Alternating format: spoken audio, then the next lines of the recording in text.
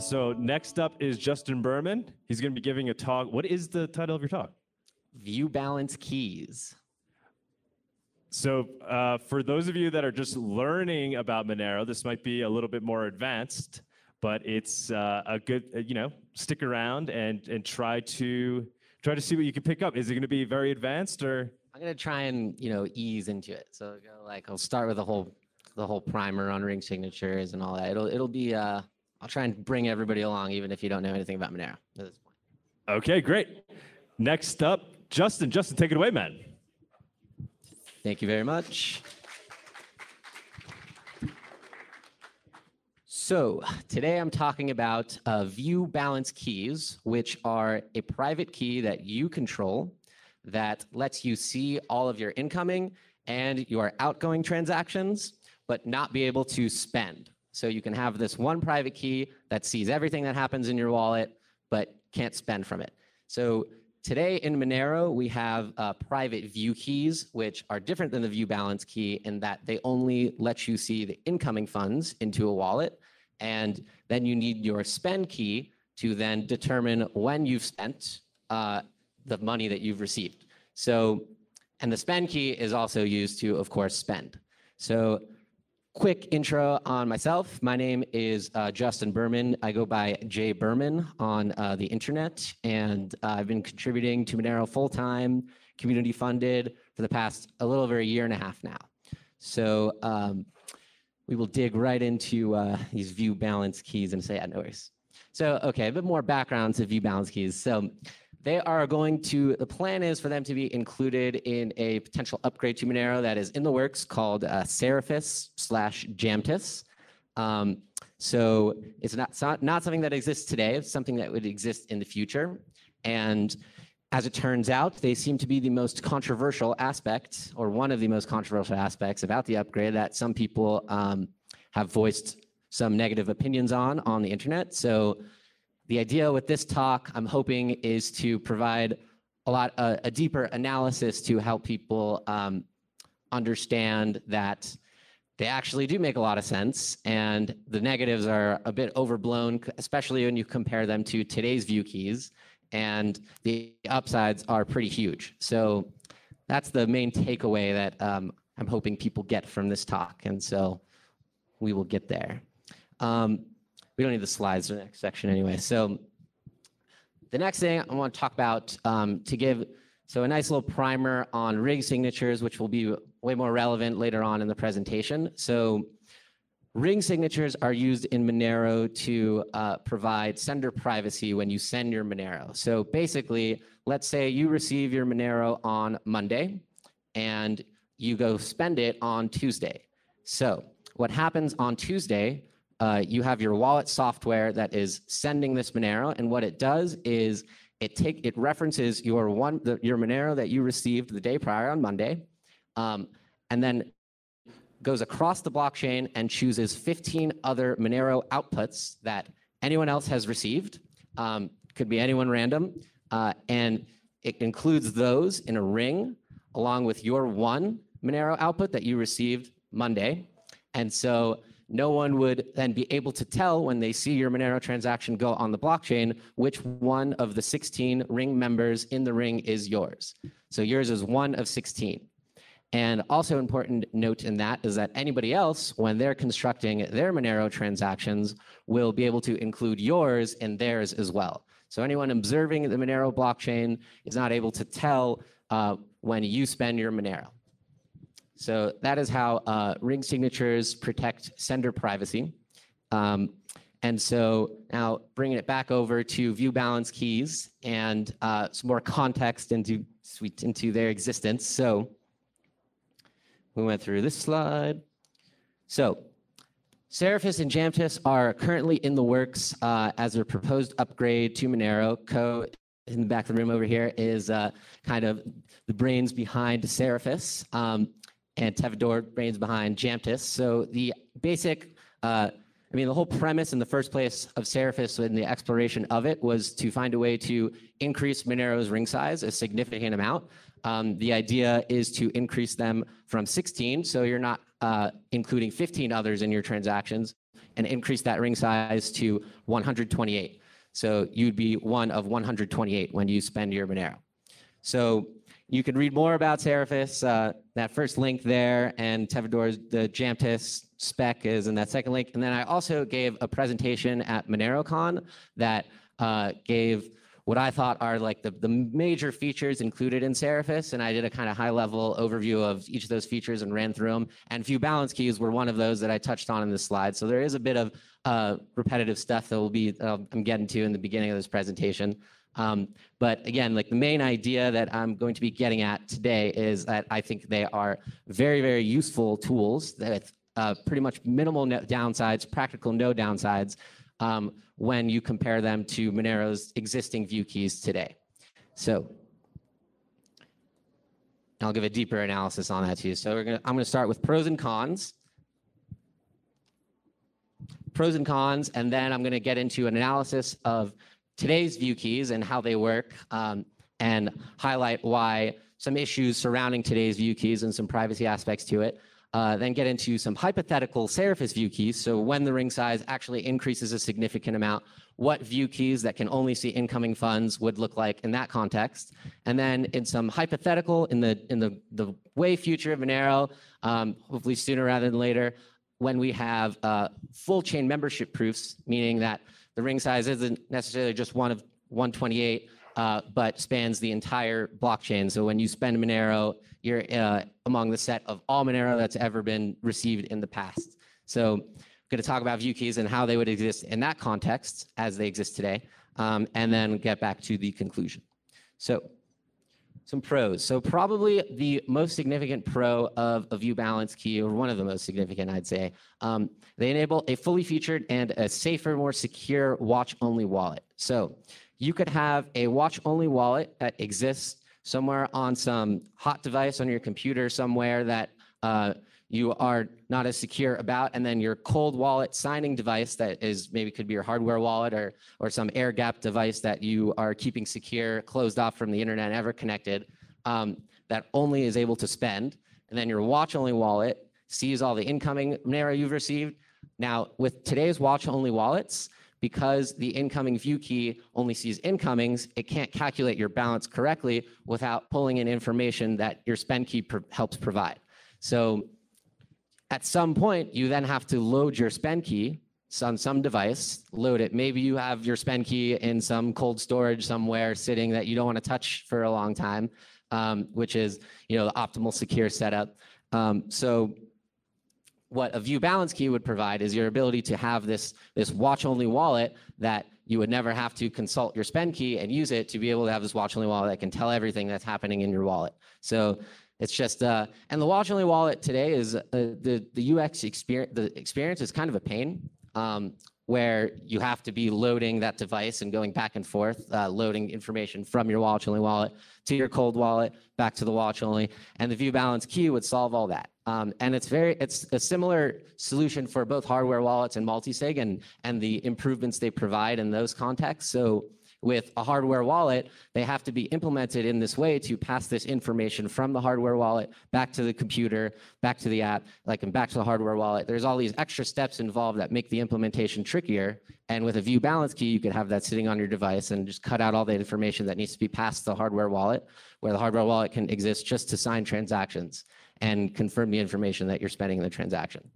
And then with multi-sig, so you can imagine a multi-signature transaction or multi-sig setup would be, for example, a 2 out of 3. So you have 3 people, each with their own key, and you need 2 of those people to come together and spend to be able to spend the Monero that's in that wallet. One person is not able to unilaterally spend. So with a view balance key, let's say, for example, 2 people get together, they spend from that wallet. How does that third person know that Monero has been spent? They have no idea. So they're sitting in the dark. But with a view balance key, that third person is able to know this.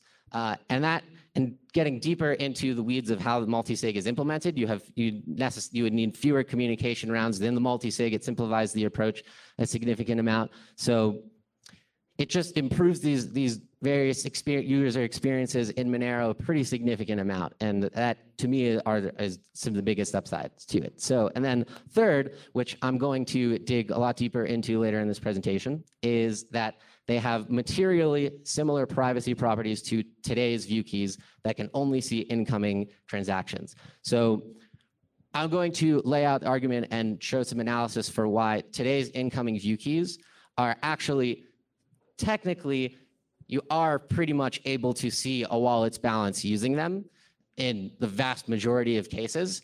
And it's probably might be something people are unaware of. So this is something that I'll get into and demonstrate later on.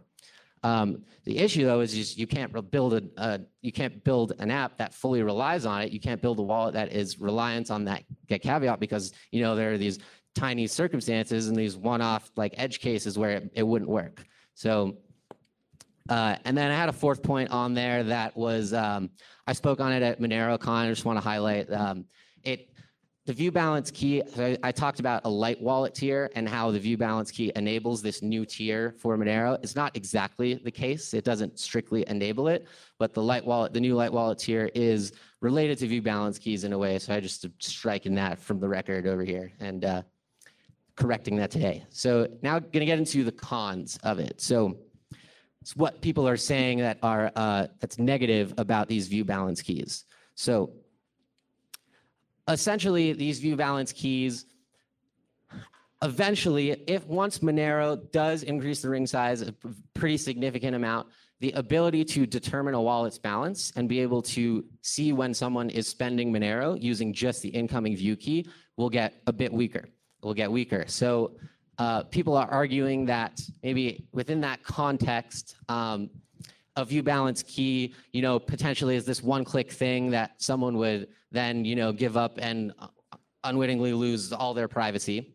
And so if that's something obviously that is, we wouldn't want to happen. So that would be pretty bad. But, I would argue and counter to that, for one, with today's incoming view keys, it's already a possible thing. You can already one-click give up your wallet's entire balance with complete certainty by giving up your view key and all of these key images included for all received outputs.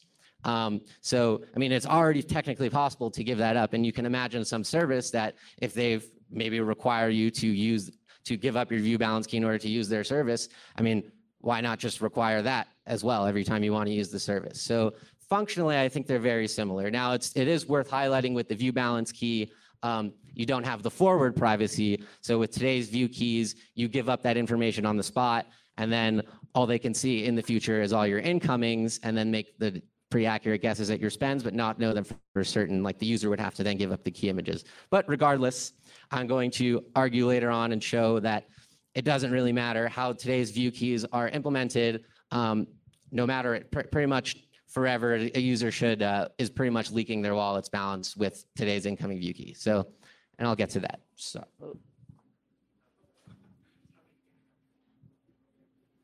Okay, the second potential outcome that people have highlighted and mentioned as a negative is potentially a wallet service that wants to offer the best user experience possible, would collect users' view balance keys, and then every time you load your app, your Monero wallet, it's instantly ready to go. So if anyone's used Monero, you're probably definitely aware that if you haven't used it and however long you haven't used it, you have to sit and wait for it to sync.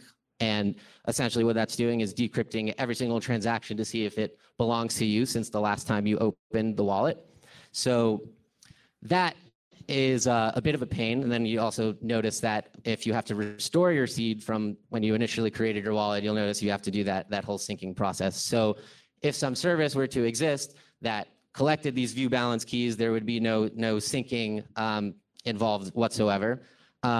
Now, this is mitigated by in the Seraphis Jamtis design with a new light wallet tier. So these are essentially light wallets that do this, like my Monero today does this. So this new light wallet tier essentially offers that full benefit of instant loading with some pretty nice privacy properties where that service can't in all circumstances tell definitively when you receive or when you spend, can't see your change. So functionally, it gets that user experience and will provide that user experience. And so there really would be no reason, unless someone may be malicious, for collecting these view balance keys, in my view, because of the existence of this new tier.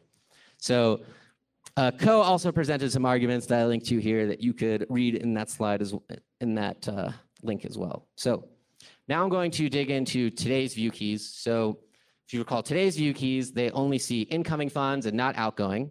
And so what I'm going to show is we're going to walk through a sample transaction. And I think this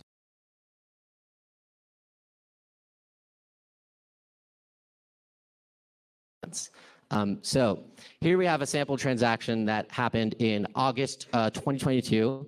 And this is not, I did look at chain data for this stuff, but it's not accurate stuff. I modified, there's no identifying information in this, but it's close to pretty much accurate for what might have happened. So you have one input so what basically happened, what we're going to say in this transaction is that a user received 10 Monero, and they receive it from some counterparty. And so on the input side, they don't know anything about where that Monero came from.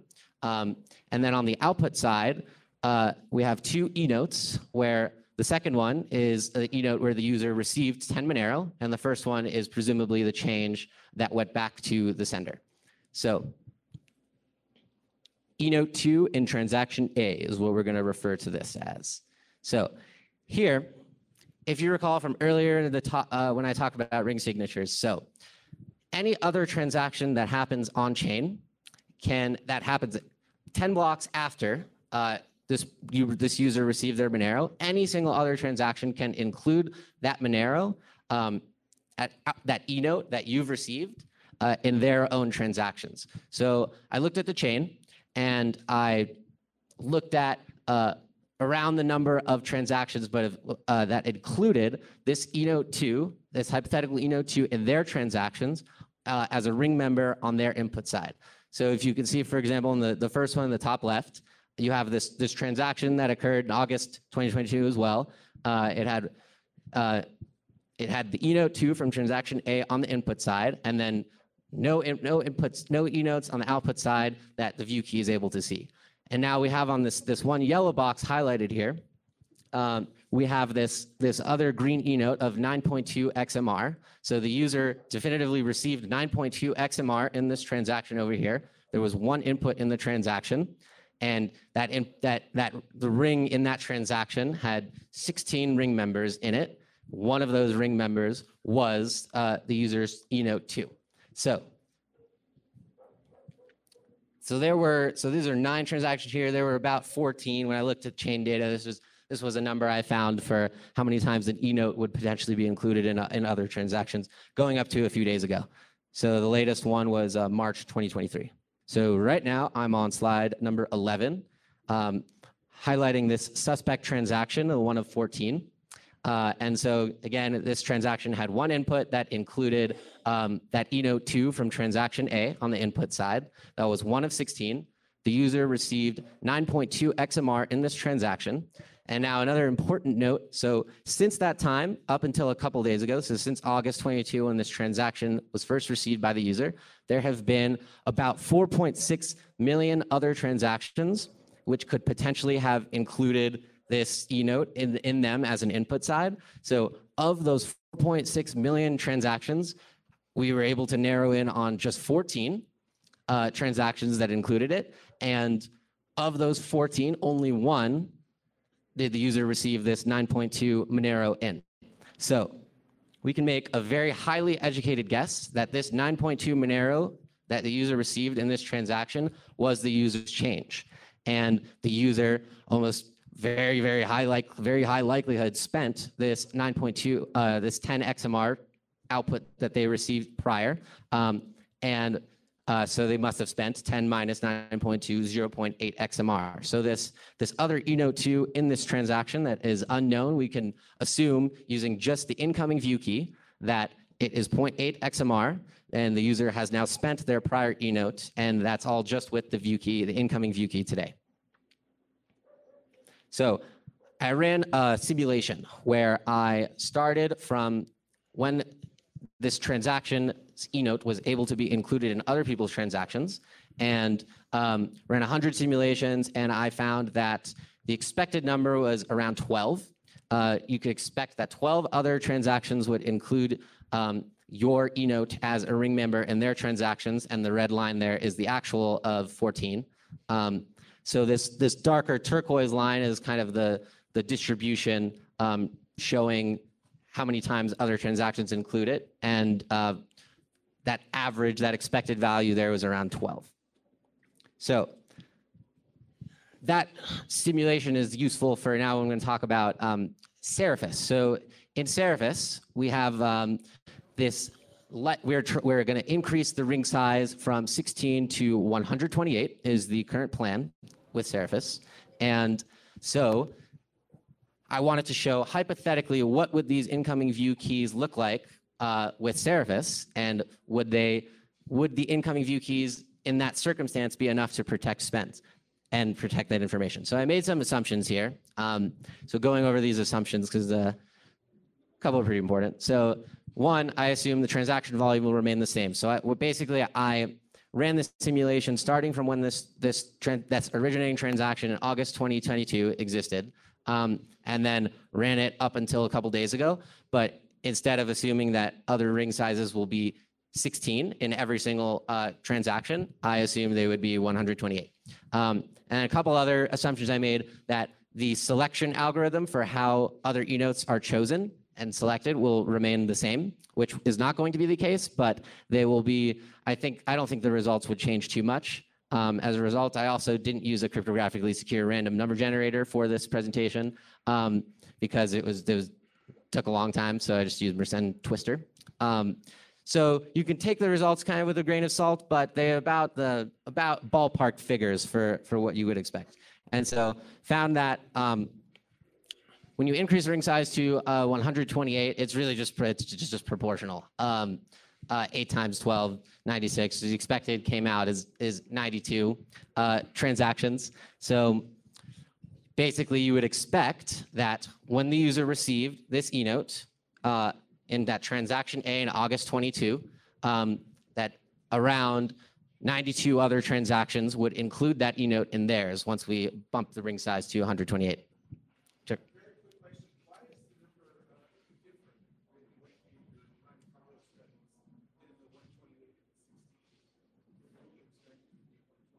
I expect it to just be proportional, 128 over 16, so times 8, which it was about the case. It was a little under 12, so it pretty much turned out that way. I also only did 100 simulations, but so this is what you got. So basically an 8x increase of the expected number of other transactions, which would include yours as a ring member. So now, 92 transactions out of 4.6 million is 0.002%. So that's still a pretty small number. So this transaction still sticks out as just this one of 92 in which the user received this e-note. So you can see here is 92 transactions, and there's that one yellow one that kind of sticks out among these 92. And then like this would be like a grain of sand relative to all the transactions that have occurred. So that one suspect transaction from prior, from the ring size 16, is still pretty suspect. We could still make a pretty strong assumption with just the incoming view key for that the user has now spent 10 XMR in this transaction, received 9.2 as change. So now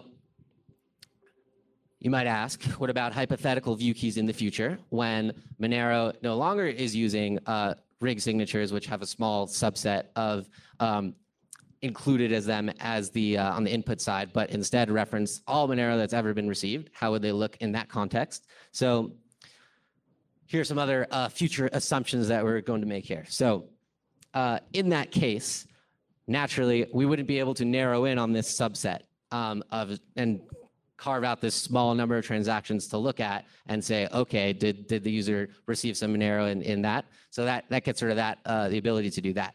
Now we're making some other assumptions here. Most people are going to be receiving their salaries in Monero. So salaries are generally larger payments made in some interval, like a biweekly interval. And so surely you might say that there would be then no case to tell when a user is spending because this incoming key can't see their outgoing. And is that the case? And I'm going to walk you through an example with our guy Bob here, and we are going to show, that this might not be the case. So he's receiving his salary first and the 15th of the month. So let's say on May 1st, he gets 50,000 Piconeros, and this is some point in the future. Piconeros are the smallest denomination of Monero. They are 12 zeros ahead. So it's like 1 trillionth of Monero is 1 Piconero. So he's getting 50,000 Piconeros, which is a lot of money, on May 1st. And he's going to take that Monero on May 2nd, and he's going to go to the store, and he's going to buy milk for 42 Piconeros. And then on May 3rd, he's going to buy a hamburger for 316 Piconeros. So what does this look like with the view key? So he receives the salary first day, May 1st, 50,000 Piconeros. May 2nd, he goes and buys some milk for 42 Piconeros. So what does this look like with the incoming view key? You still see this other e-note in the transaction. That's 49,900 something, ignoring fees, Piconeros, and fees are public, so you can just subtract. It's not really relevant. But basically, you'll see this value of 49,900 something that is pretty close to the 50,000 that the user received. Knock someone out of their chair. This stuff is riveting stuff. So 49,900 something, and then he goes and buys the hamburger with his Monero that he got from his salary, and now that comes out to 49,600 something Piconeros. And so this is what it looks like with an incoming view key. Now, it's pretty clear. It's not as though Bob is receiving his entire salary every single day, May 1st, 2nd, and 3rd. I mean, it's a pretty easy deduction to conclude that Bob is probably spending a small amount of his salary on the next day and then the day after. So even in this context of full chain membership groups where you can't zero in on the input side, there is still a decent amount of information leakage because of these change outputs. And perhaps one could argue maybe there are some mitigations to this. Like maybe Bob could receive his e-notes in smaller denominations and so have tons of smaller e-notes, and so spending from those e-notes. So for example, Bob gets 10 e-notes of 5,000 Piconeros each. So when he goes and buys the milk, it's pulling from the 5,000, and so maybe this smaller Monero is something somebody else sent him of 4,900 Piconeros. It could help in certain cases, but definitely has some drawbacks. For example, I mean, how do you know what's the right denomination? How do you know how large or small to go? That's a difficult. That's dependent on market conditions, and then also naturally you have to put more e-notes into the chain, which adds data to the chain. And it's still not going to help in every circumstance, and so it's probably still in Bob's interest to assume that in his threat model, if he's giving up his view key, he should still be assuming he's leaking a lot of information about his spends. So what a user maybe could do, as has been argued before, is maybe they could sweep every single e-note that they've ever gotten and have no change ever, so that the view key would then not be able to tell exactly how much change was sent because there is no change. So, but what if you want to buy milk? Then in that case, you have all these e-notes and they're not denominated in the right amount to be able to buy your milk. So then you're screwed. So it just doesn't work. It can't work in that context. And then how about a view key that can't see change? So different from today's view key, a view key that is not able to see the change e-note created in every transaction. And actually, this tier is part of the proposal of Seraphis and Jamtis to include this view received here that can actually do exactly this. But the main point that I wanted to argue and hope that you take away from this presentation is that when we compare view balance keys that can see all incoming and outgoing transactions to today's view keys that can see only incoming with those caveats. I think the view balance key offers significant upsides, and these drawbacks are from a privacy perspective, and the concerns that were raised are, I view them as pretty minimal / impractical. And so for that reason, I think view balance keys are pretty great. Questions?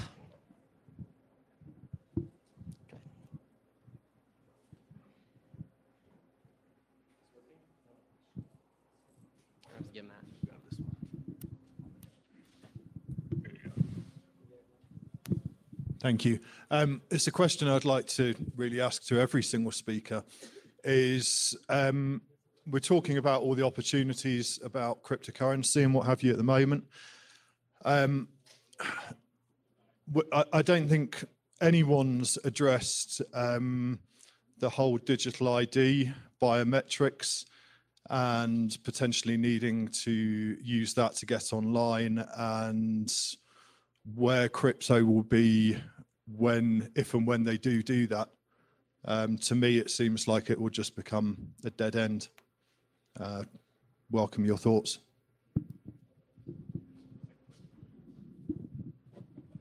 So in my defense for not covering that, I wanted to get into something a very particular thing in this. But anyway, so digital ID and thoughts on that being required everywhere. Actually, a pretty interesting thing. So a friend of mine asked me if I wanted to get free in and out one time. I'm from California, and so I'm like, yeah, sure. Who would want it free in and out? I love in and out. So we go to in and out and find out that to get the free in and out, you have to sign up for this app and scan your face to use it. And I didn't do it. That's like, I'm not doing that. It's weird. But you can imagine, these incentives that play that get people do it. I mean, you just got to say no to that. It's up to people to not give in to that, and to use technology. I mean, I'd say use cash and try and push for merchants to accept Monero and to accept and to not go in that direction. I mean, I mean, crypto, like Monero is. It'll never be designed as a system that requires an ID to use. Like, it's never going to be baked into its protocol it's a permissionless system that.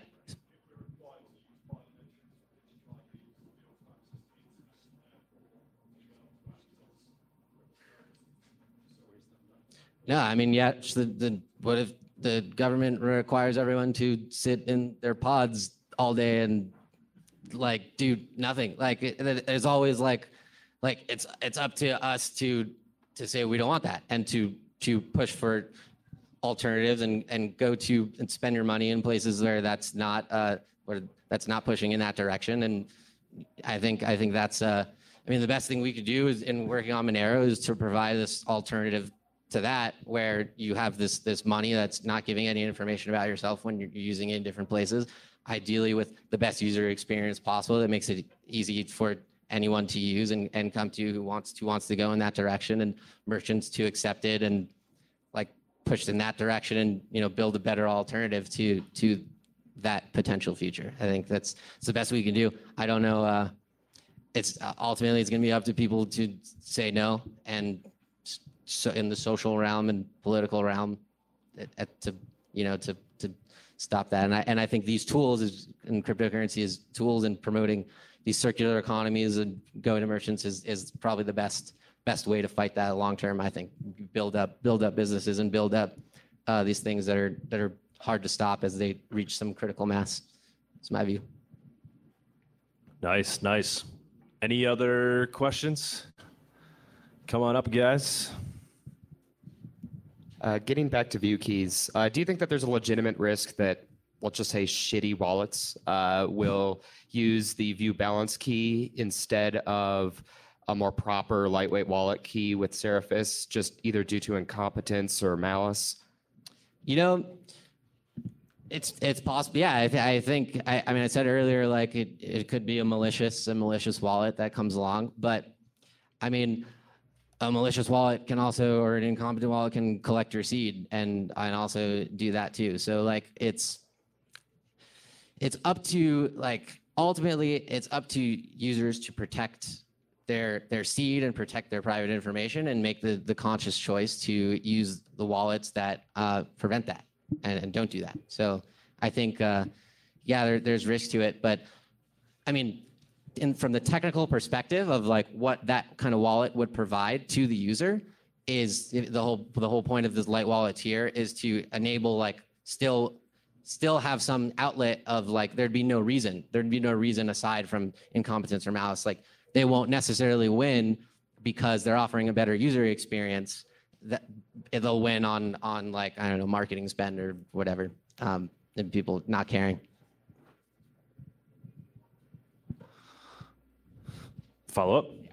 One more question. So have you done an analysis yet where you've used the forthcoming Seraphis lightweight wallet scanning key where there is some obfuscation built in compared to the current view key, where you would try to do heuristics at investigating change in that case, or has that not been investigated to the fullest extent? So has not been investigated to the full. I want to. I'm hoping by Monerocon, it's the talk that I'm gonna hopefully dig into that, and hopefully I get to the point of digging in the analysis on that end. But there are other issues too. I mean, it's not a perfect solution. I still wouldn't say that this light wallet tier is protecting everything. It's still, I mean, this light wallet server can be analyzing when you're using the wallet. If the light wallet server at some point finds out about your address, it will know your incoming, not your change. But I mean, there's still definitely some privacy caveats to it. It wouldn't be like the best. Still, I mean, the ultimate recommendation is to be running your own node, and I would think a light wallet server or something along those lines. The heavy hitters got a lot of questions for you, man. So as we're discussing the privacy impacts of view keys and how you claim how view balance keys are not a significant real world privacy impact, the obvious question is why have view keys at all if they are a privacy impact? It's true. I think that's a discussion potentially worth having. I think the use cases, the benefits of being able to have a hot wallet that has no spend key in it is, that is the most secure possible setup you can possibly have. So if you don't have a view key like thing, or if you don't have a view balance like key, you lose the ability to have the most secure setup possible. So there are, I mean, yeah, there's issues, but I think those benefits are pretty huge. So, clarifying, I think the argument shouldn't be that view keys as they exist today versus view balance keys. I don't think the future parity is close enough with the benefits of view balance keys winning out. If anything, the argument should be that, if there were an argument, would be my view. Yes. Hi. The question is, the two questions actually. First question, do you consider to have this view keys as some sort of public audit wallets that, for example, some public organization want to have a transparent funds? If you consider this as a legit use case, and if you consider it, how you see about the problem that those outputs that created by to these wallets, they became doxed, and do you think you should mark them somehow to exclude them from the decoy set for the future transactions? That's it. So, okay. So first question on if I think it's a valid use for some organization, some transparent organization to share this key, and so then anybody can see the funds going in and out of that organization. Yes, I do think that's a valid use case. For example, the Monero Dev Fund. I mean, that's a public donation vehicle. People are sending Monero into it. It makes sense that people would want to know how the Monero that they're sending into it is being used by the dev fund, would want to know that the money hasn't been run off with. So that view balance key enables that, which is, I think, a valid use case. Now, the problem that you mentioned of now you're able to tell when a lot of Monero is spent, and then this issue of, so today you have your ring size of 16 and you're one of 16. Now, if anybody can see and knows which of these the other 16s that your wallet has chosen are already spent, your ring size effectively decreases. So Andre was talking about the potential issue of, you have these large organizations that could pollute the set, and maybe there'd be a way to exclude them from your wallet. It's a discussion that's come up. I've seen it. There's a tool, actually, a blackball tool. You can blackball specific outputs, and you can prevent your wallet from ever using it. No one's used it. As far as we know, there's talks to get rid of it. And there's like that suggestion has come up in a lot of different contexts recently in TX Extra of excluding those e-notes from it, potentially miners, when they're spent. Like it goes, I think that direction is a very difficult engineering direction to go, because the use cases just expand and expand. So I think the best direction that we could head in, best engineering solution is to increase the ring size as much as we can, prevent the issue from having it as material of an impact, and then eventually work towards the full chain membership proofs is the best direction. I think otherwise we'll end up spending a lot of time, cycles wasted on solutions that are just ever expanding and really difficult to maintain, and so with poor experience for the users too. So that's my view. Great questions. Anybody else? Got one more. Hi, Justin. Hello. Thank you for talk. I'm Saul from Zano team.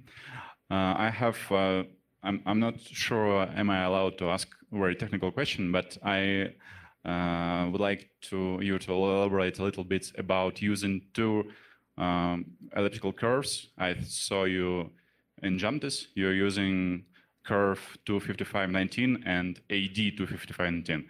Could you please elaborate on this a little bit? And what would be downsides of using only one AD 25519? Thank you. Sure.